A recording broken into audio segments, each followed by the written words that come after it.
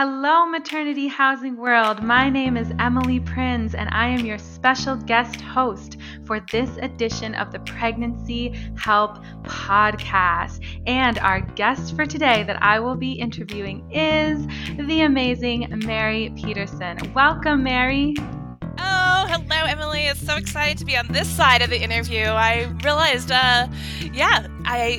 it's very fun to be on the other side.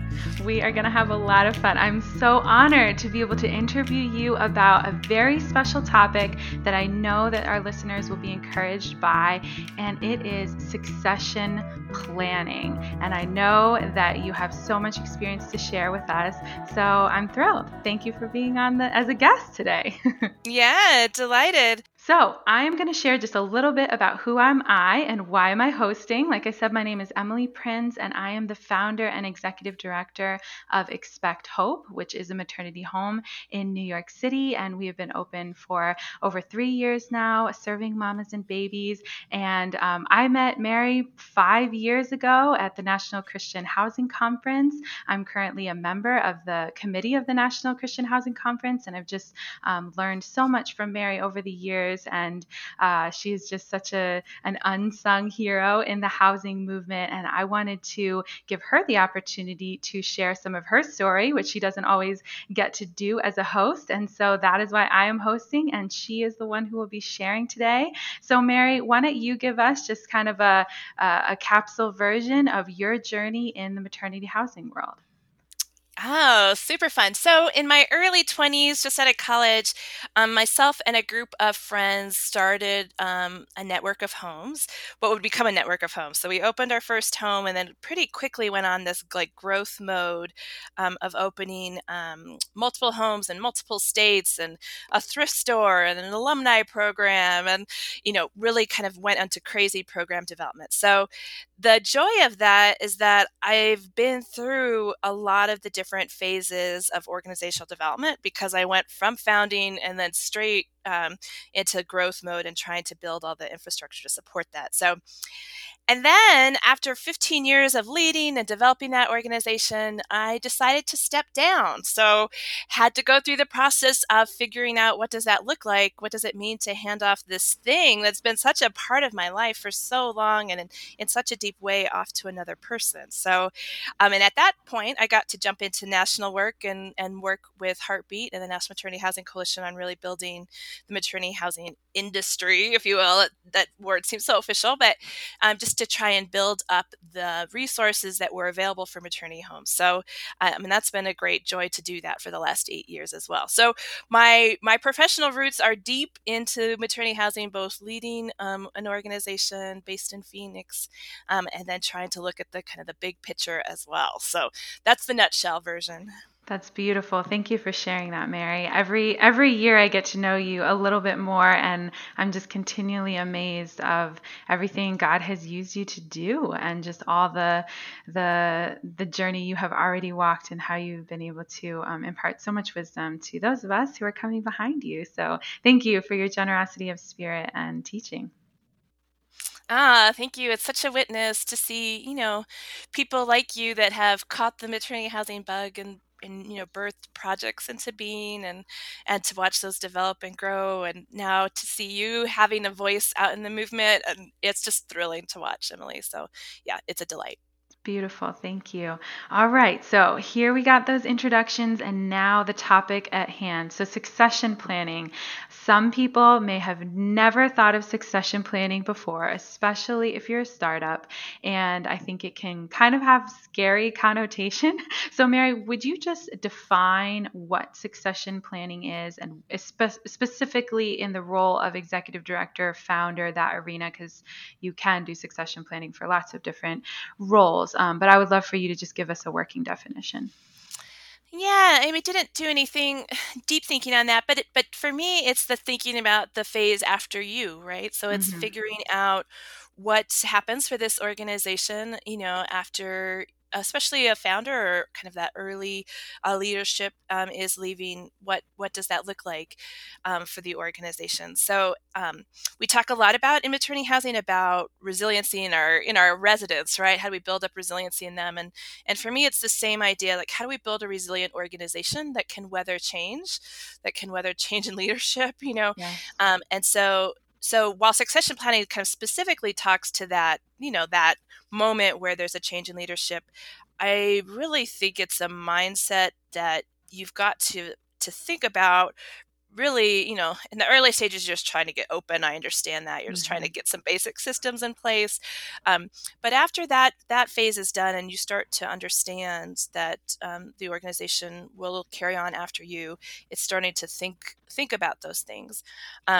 Succession planning can be planned, right? It Hmm. can be because it's time for one leader to step down and another to assume that role, but it can also be unplanned when there's a health crisis or just something happens and the leader has to leave or isn't capable of leading anymore. Hmm. So it's good to think about, even if that's you feel like, oh, I'm super far from that moment of wanting to leave. Organizations have to be resilient even in times of crisis for leadership. So both of Absolutely. those things.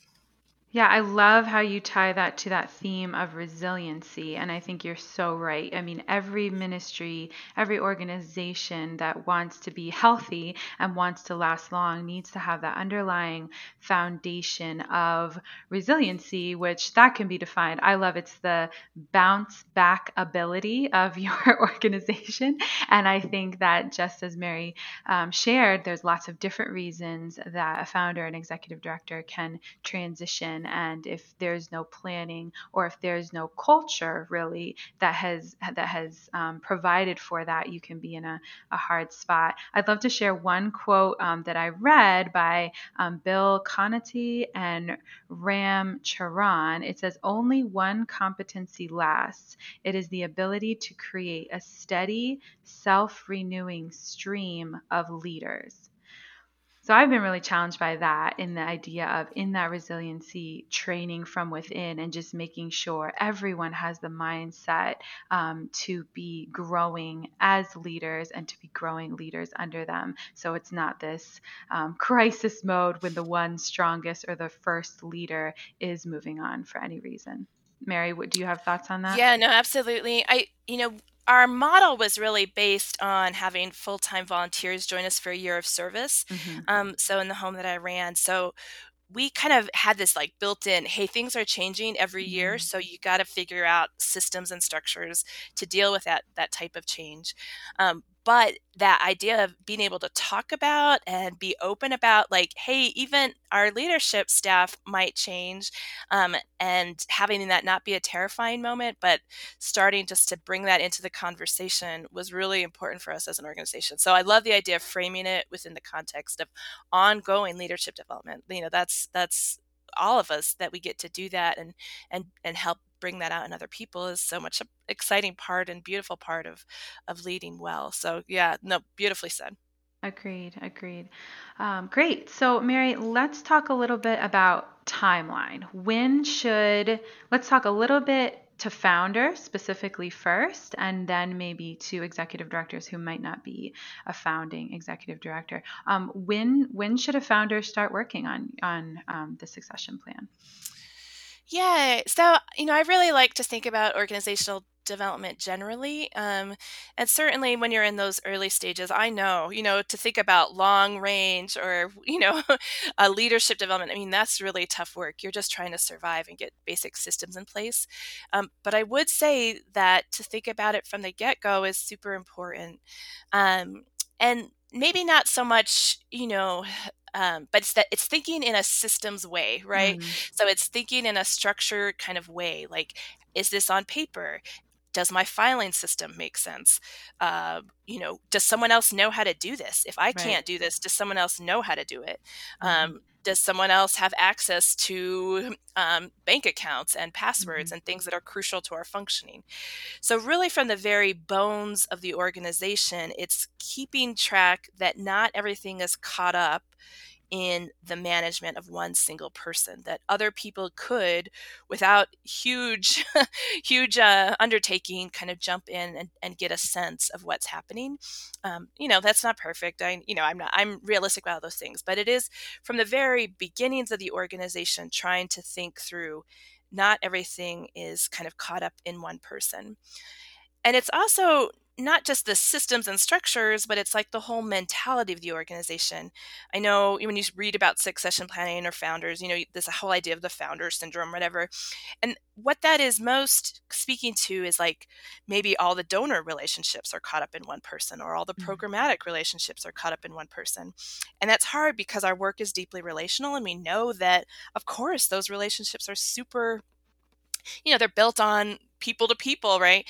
But it's somehow helping donors to understand that they're supporting not just this one person, but they're supporting the vision of the organization, that, the programmatic relationships can change and develop over time. So I think it's both a culture of, hey, it's not just the one person who's the founder or leader, and that is kind of understands the functioning of the organization.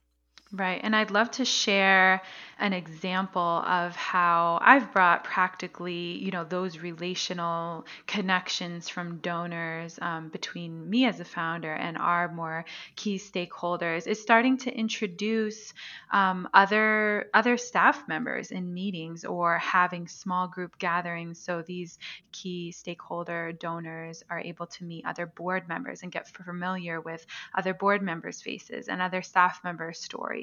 And then that way, they're starting to associate the ministry with a group of people as opposed to one person. And so it doesn't have to be this huge dramatic thing. It can start with just small group gatherings, like a prayer dessert when you're, having a banquet coming up, or, at a banquet, bringing your, program director around with you, introducing them to people, or walking around with your board chair and kind of working the room that way. So that's one practical tip that might help people expand their idea of, or just bringing them to coffee with a donor. Mary, do you have another practical tip of maybe making things less dependent on that one person? Yeah, another one would be to have staff members give presentations at board meetings, and having your staff have a voice at board meetings, not having all the information come through the executive director, but, having the finance person or the program person kind of making specific presentations as well. So, just another kind of practical example. Absolutely. And also in terms of systematizing things and getting things on documents, such as something like an annual development calendar. Me, even 3 years in, and all the preparation that I did, I still kind of rely on my biological clock to tell me when it's time to publish a newsletter, which, it won't take you that long. But if you just sit down and kind of map out newsletters, every other month, or quarterly mailings, or whatever this looks like, banquets in the fall, we start working on here, just one simple page document to get those things, just as Mary said, on paper, for someone else to be able to carry the baton. So there's a few practical things. Yeah, another example that jumped to mind, I was one of my bad habits as a leader. I really like to do like organizational Mhm. thinking, right? I like to do all that, like, hey, there's this issue and let's figure out how to address it, and like do some research and, figure. So that's kind of my natural personality.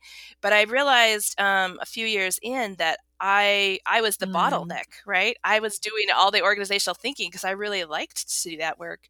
So for me as a leader to really push back and develop the folks that were on the staff was to kind of force them to come, not just with problems that we talk through, and was to force them to come with solutions and to push them to do some of the organizational thinking as well. So that was a bad habit I had formed as a leader, and I had to break, really with the goal of getting other people to think deeply about implications of decisions and how they would play out, and those type of things as So well. good. Yeah. When I was getting my master's in community development, the mantra was your job is to work yourself out of a job. So I think I'm finally understanding more what that means. Just Mary, as you said, like not being the only one to kind of think deeply and problem solve. But for myself, I have a program director, so I'm encouraging her to come up with solutions based leadership and her to propose solutions as opposed to asking me for them. And then her staff, who's the house staff, the front lines, for them to have solutions that they're posing immediately instead of coming to their program director. And then it trickles all the way down to the residents for them to propose solutions and think on that level as opposed to just kind of relying on staff to make the decisions or give the quick answer. So then you're creating a culture within your organization that isn't just always, top down looking up for someone to do that tough work, but then it also creates ownership across the board. Yeah. So good. I really appreciate too, Emily, that just not being afraid of the conversation, Hmm. right? So that that succession planning isn't being brought up because someone's secretly thinking Right. about leaving, and it's and it's like, and if it gets brought up, it's like creates Right. panic in everyone. But that it's just a part of the ongoing. Hey, all of our roles, at some point, someone's going to need to step into them. So how do we build the whole thing that someone else can step into this role, including my role. So that's, I think, a real open, transparent, like not afraid kind of culture around that is super, super important as well. Absolutely. So jumping off of that, Mary, what is the board's role in all of this? I think it can be tough to discern those things sometimes. So do you have a pretty clear vision for what does the board's role look like in succession planning, and then what does the founder executive director's role look like? Yeah, well, ultimately, the board is the one that will do the hiring of the next person and that, develops the job description and puts it out. So, ultimately, they have a very important role. Um, and so, where that's a little tricky is like boards go through organizational Hmm. development too, right? So, especially if with a strong leader or a strong founder, a board can get a little sloppy in depending on that leader. To be doing the organizational thinking, to be thinking about implications and strategy and long range planning. So um, I know that there's the possibility that a board can need its own Hmm. development in order to be able to take on the mantle of leadership, Right. right? Because that really is their role to think about how to get the organization through different stages and keep it strong and healthy. So part of your succession planning might be to start to work with the board on investing more of those types of decisions into the leadership of the Hmm. board, right? So and that's tricky, right? Board dynamics. We could talk about board Hmm. dynamics a lot, but to really think about how do I help the board to assume the leadership that they've been, yeah, but that they have naturally. Does that make sense, Emily? Right. And yeah. Yeah, it does. And a place I've been navigating personally with my own ministry that an executive coach was actually guiding me in was to come up with a draft succession plan and do it in timeline format without names, just titles, and without specific dates, just like month one. Month two, month three, and kind of package that and present it to the board as a draft, as a proposed suggestion of action steps that the board can take each month and that the retiring executive director can take each month, and just kind of do that legwork, collect resources, do interviews, kind of package this into a succession planning folder per se, and then hand that over to the board to do with it what they will. So, like as you said, Mary, ultimately it's the board's role to hire the new executive director. I think it would be a mistake to think that a founder executive director needs to replace themselves. And so, kind of to steer away from that, I think kind of doing some work, being very open-handed about it. Maybe the board will use this, maybe the board won't, but here's kind of I've done the legwork and I've handed it to them, and now they can hopefully start thinking deeper about it and maybe looking at some articles and taking steps from there. Yeah, well said. As one tool, I started creating a succession planning file, and to the best degree, it's never perfect, but starting to put things that I knew, how to access these things, or things, where all our bank accounts are, and just some basic, trying to give some notes to things that I knew I would forget, maybe in the heat of transition, but that when I was thinking about it and thinking clearly, I could drop a note into a basic file. That's where that proposed document lived as well, and or here are the people that I would suggest if you want to get a good context or good overview. Here are some starting places, voices that are really important, for our organization. So, yeah, no, I think that's super smart to start to put things on paper, and get those approved by the board. And I love your open-handed wording about that.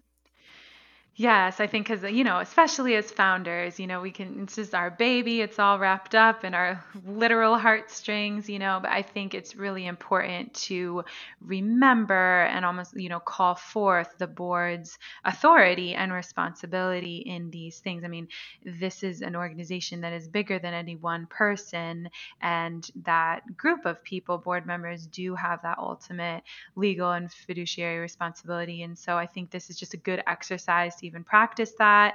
And then as you're kind of going through these steps, you might have proposed action steps for the board.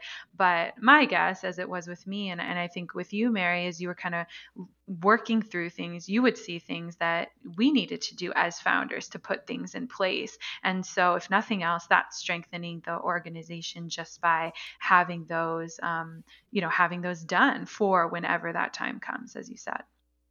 Yeah, no, beautifully said.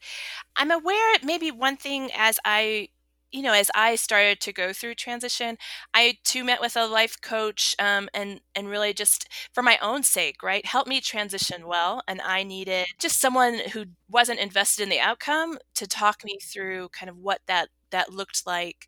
And I think a lot of people's word for that is that somehow the organization had become my identity. And I never really resonated with that. I was pretty clear that, that the organization wasn't my identity, but it was the place where I poured myself out in love. It was the place where I had a lot of possibility to shape things in the way that I most cared about, and the things that were most important to me I could see brought to fruition. And it was my community, and it was all these people that I loved dearly and had really significant relationships with. So there was grieving and there was loss, and and trying to think through what that meant, and what that how did I then look at the next phase of my life.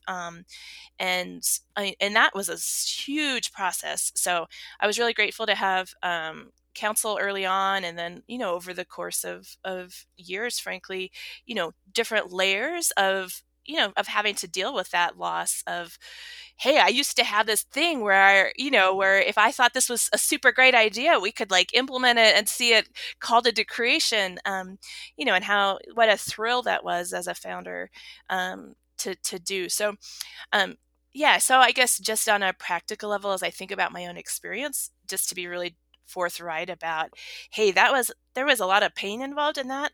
Practically there was all this stuff going on, but also to prepare myself for that significant change in my life, was really important.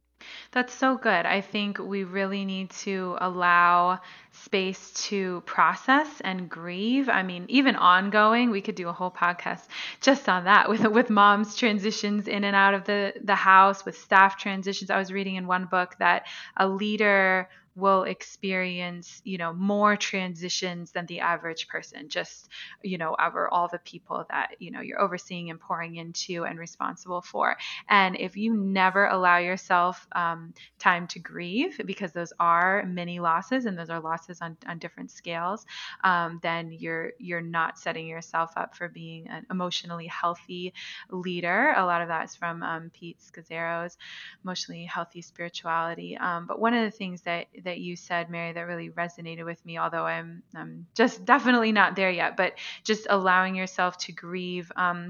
that loss of that something was beautiful and something was in your life that you had, prime responsibility for, and now you don't. And just recognizing that. And I think in the maternity housing world, I think a good analogy, tell me if you think this is a good analogy or not, Mary, is the idea of choosing an adoption plan.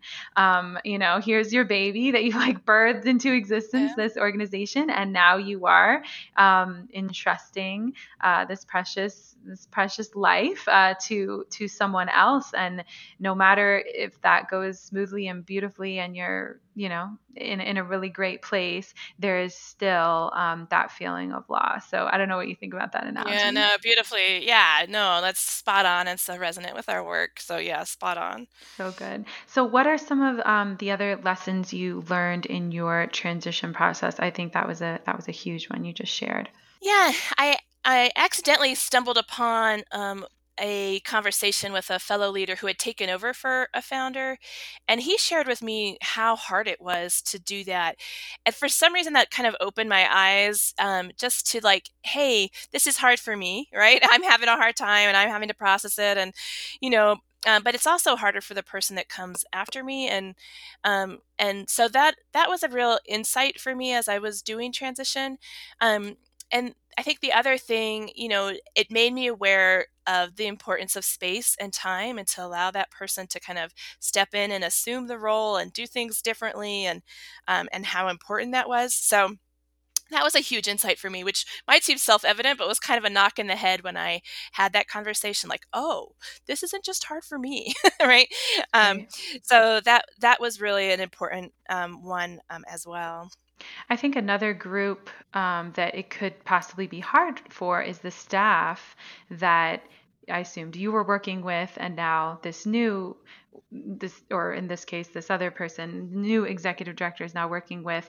Can you speak anything to kind of shepherding the staff through that transition? The others who might have been, so used to your specific leadership style and putting up with your weaknesses, and now all of a sudden there's a new person who they're reporting to. Anything there that you learned? Yeah, I have quite a few thoughts there, actually. One thing that I did this kind of staff goodbye ritual where for every person, I was like, here's the thing that I'm taking from you, that I've learned from you, and then here's the thing, that I am entrusting to you as you continue in the work. And so, took a lot of time to kind of do that, just as a staff, as my staff goodbye, especially to the people I worked really closely with. So that was one important just transition ritual that we did. The staff planned me a just fabulous goodbye, and it really, I felt so honored, and I think it was good for them as well, to just have this kind of lovely goodbye moment. So that was really significant, um, as well. We opted to do a interim. So immediately following me, there was someone that we knew was only going to be in that position for 6 months, and part of that was just to buy some time, right? The board wanted to have a good window of time to hire, and they thought that it was important to do that. After I had officially left. So part of that was just buying time, and then part of it was kind of allowing the space for the new person to frankly kind of be really hard. Maybe they Hmm. don't, and many of the staff experience that time is just really hard. So, but it was kind of like, well, then we're going to be involved. We're going to see the new person get hired. We're going to see them touring. We're going to, at some point maybe be involved in those conversations, and have a little bit of a say in the hiring process. So that was the model, that we chose to take, this idea of a short-term interim director, before landing on the big director, the new director. So, yeah, I don't know. It wasn't a perfect situation, but it was one way to deal with that kind of reality, and help the staff transition. I would say that staff transition, with a new leader is normal too, that it's okay, that the new person needs to bring in people that fit with their vision and style. And, so as much as I wanted to kind of protect and bolster the staff, that I had worked with, and, I loved dearly, it was also a letting go of like, hey, transition might happen all over the organization, and that's okay because the new leader needs to establish her own identity and way of leading. So Wow.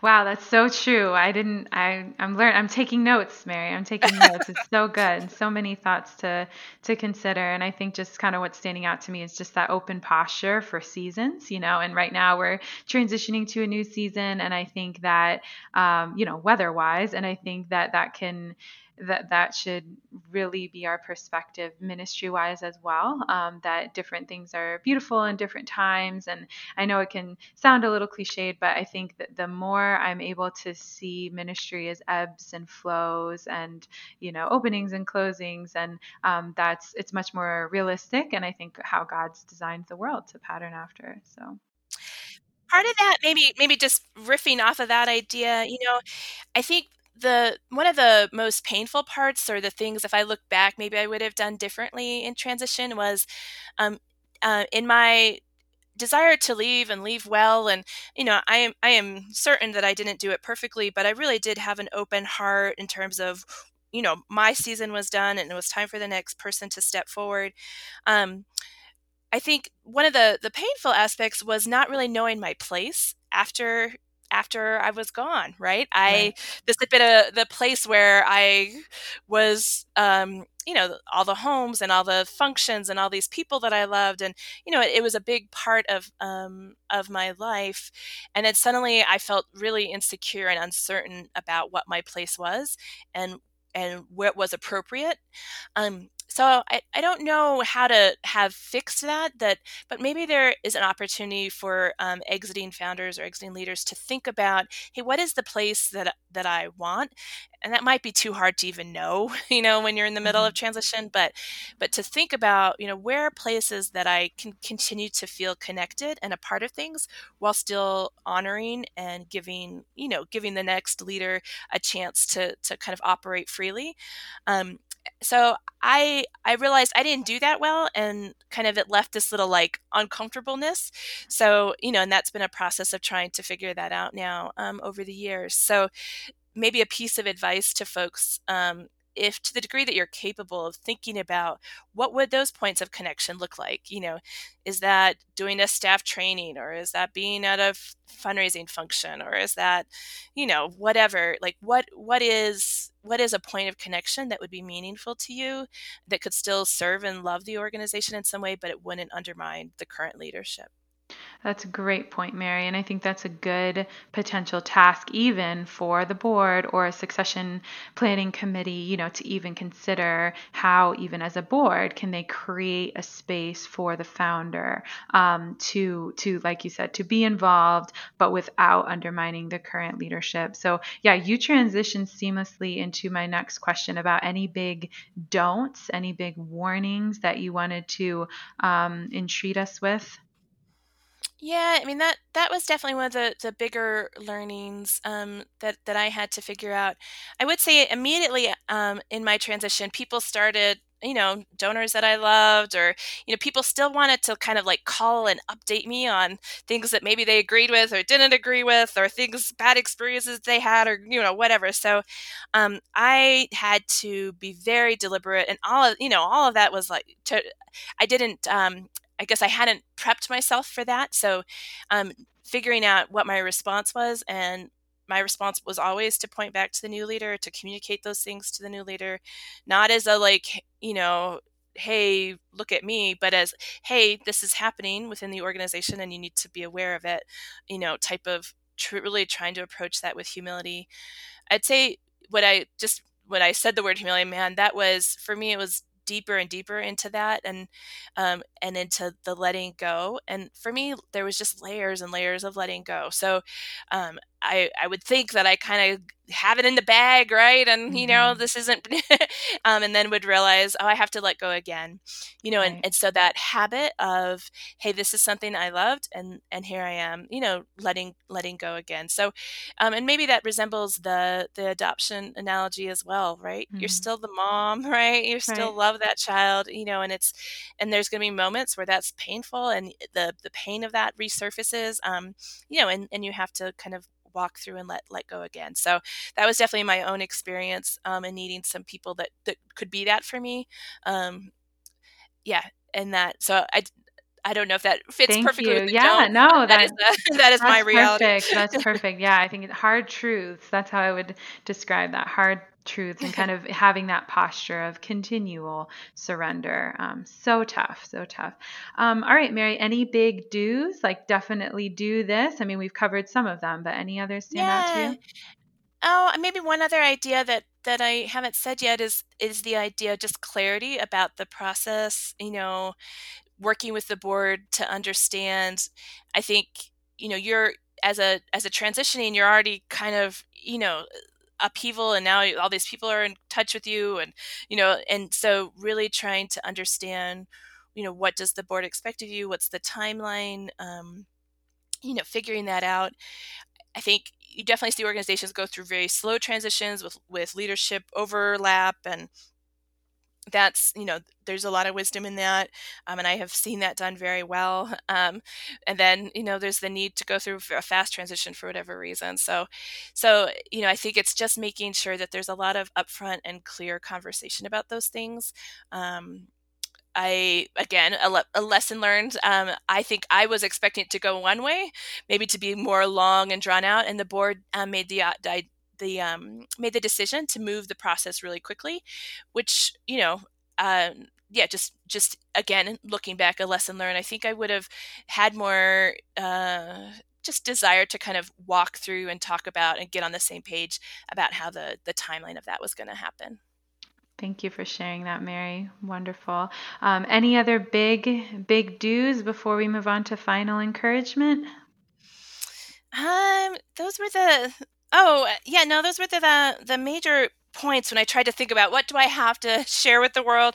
Those were the ones that jumped to mind. One other just quick idea, you know. I had all these like little special things, right? That this little arrangement on the side, and this volunteer brought a cake every month to celebrate birthdays. All these little like special things. And so I think for me, it was trying to think about those and make sure that all of those got integrated into, not just they didn't go through me, right? That they went into this kind of the structures and systems of the organization. So that was just another little note I made to mention. Wonderful. So, final words of encouragement to our listeners who I hope are encouraged. I know there's a lot of information, and this is a big thought project here, this specific episode. But how can we encourage our listeners, Mary?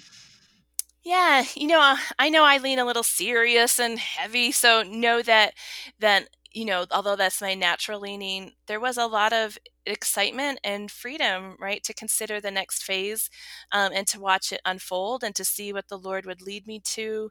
Uncertainty and change, that can be hard seasons, but there was also a lot of joy and goodness, and I was also just aware my own capacity as a leader. I had done the work that I was really good at, right? I'm a good, like, let's create something out of nothing, right? Mhm. I'm excited by that phase of things where it's like, I don't know how to do this, but let's figure it out, and like, let's figure out a system. And, so that work was really natural to me.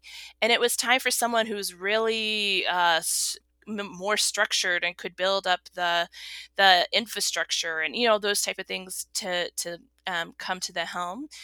So it was also good for the organization, that it was time for another set of skills to bring their giftedness to the organization. So although I might have focused on some of the hard moments, and there definitely was hard moments, I guess just want to leave with the idea of we're in a season we're thinking about spring and new life and newness and new seasons, and and that was really true. It was a new season for the organization, and it was a new season for me, and there's a lot of beauty in that. Wonderful. Amazing, Mary. Yeah, I would just say give yourself grace. I mean, what I'm taking away from this is give yourself grace, start the hard work, the hard, scary work, because I think once people start thinking, once you start writing things down, I think it won't seem so unmanageable. And, even if you write one document and you wind up never using it, and you have 3 drafts later, as all of us founders know, is all a part of the process. You started somewhere and you had something to work with, so that when the time came, it wasn't starting from scratch in a huge crisis mode. So be encouraged. Mary, thank you so much for your time, for just your heart that you just so clearly exude to everyone now who is serving mamas and in their organizations. And thank you for all you do for the maternity housing world at large. We really appreciate you. Oh, well, thanks for jumping in, Emily. You're really good at this. So watch out, world. Yeah, and thank you for not being afraid to have the conversation. That's, if anything, just to communicate, like, hey, these conversations are good, and let's not be afraid of having them. And I'm happy to talk to anyone offline if they'd like to talk through their particular circumstances. So, yeah, thank you for your mad hosting skills. Wonderful. Well, God bless you, everyone. Have a beautiful day and continue loving and living the life you have now.